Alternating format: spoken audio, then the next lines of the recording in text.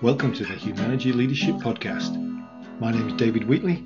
We're here to talk leadership in small, bite-sized and practical chunks. Enjoy.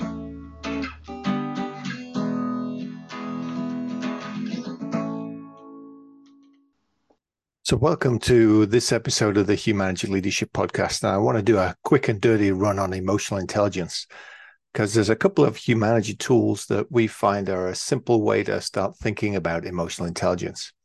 The first one is what we call notice, stop, think, and choose. And you may have seen this in the book, What Great Teams Do Great, or you may have come across it in a previous episode of the podcast.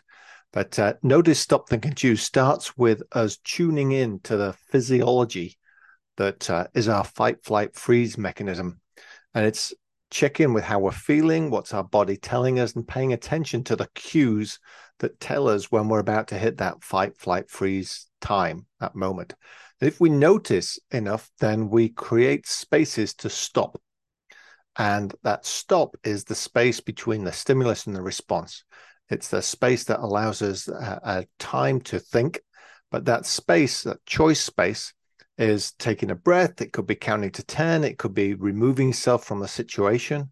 It's choosing to make a space so that then you can think about what is going on and what your best reaction should be to that, so that then you make the best choice.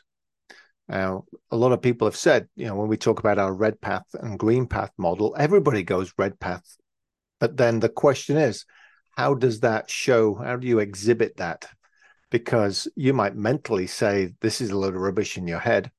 But if you then notice that that's a reaction and not smart, you create a space and you then think and make a better choice, then you can move towards the green path, which is the other tool that I wanted to share in terms of emotional intelligence.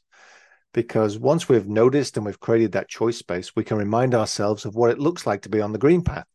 And what it looks like is to be caring, honest, and direct in our approach, to listen, to understand, to make sure that we're engaging, aligning, learning, and coordinating. And that's quite a lot in that one line there that we have to do. Make sure that we share perspectives, we get the data, and forward focus on a solution, because then you've taken what could be an emotional reaction. We noticed we were having it. We created a space with the stop.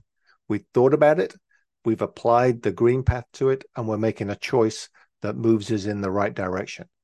So that's quick and dirty emotional intelligence for you, using notice, stop, think, and choose, and looking at the green path. For more on this, check out What Great Teams Do Great. It's available at any good bookstore and Amazon.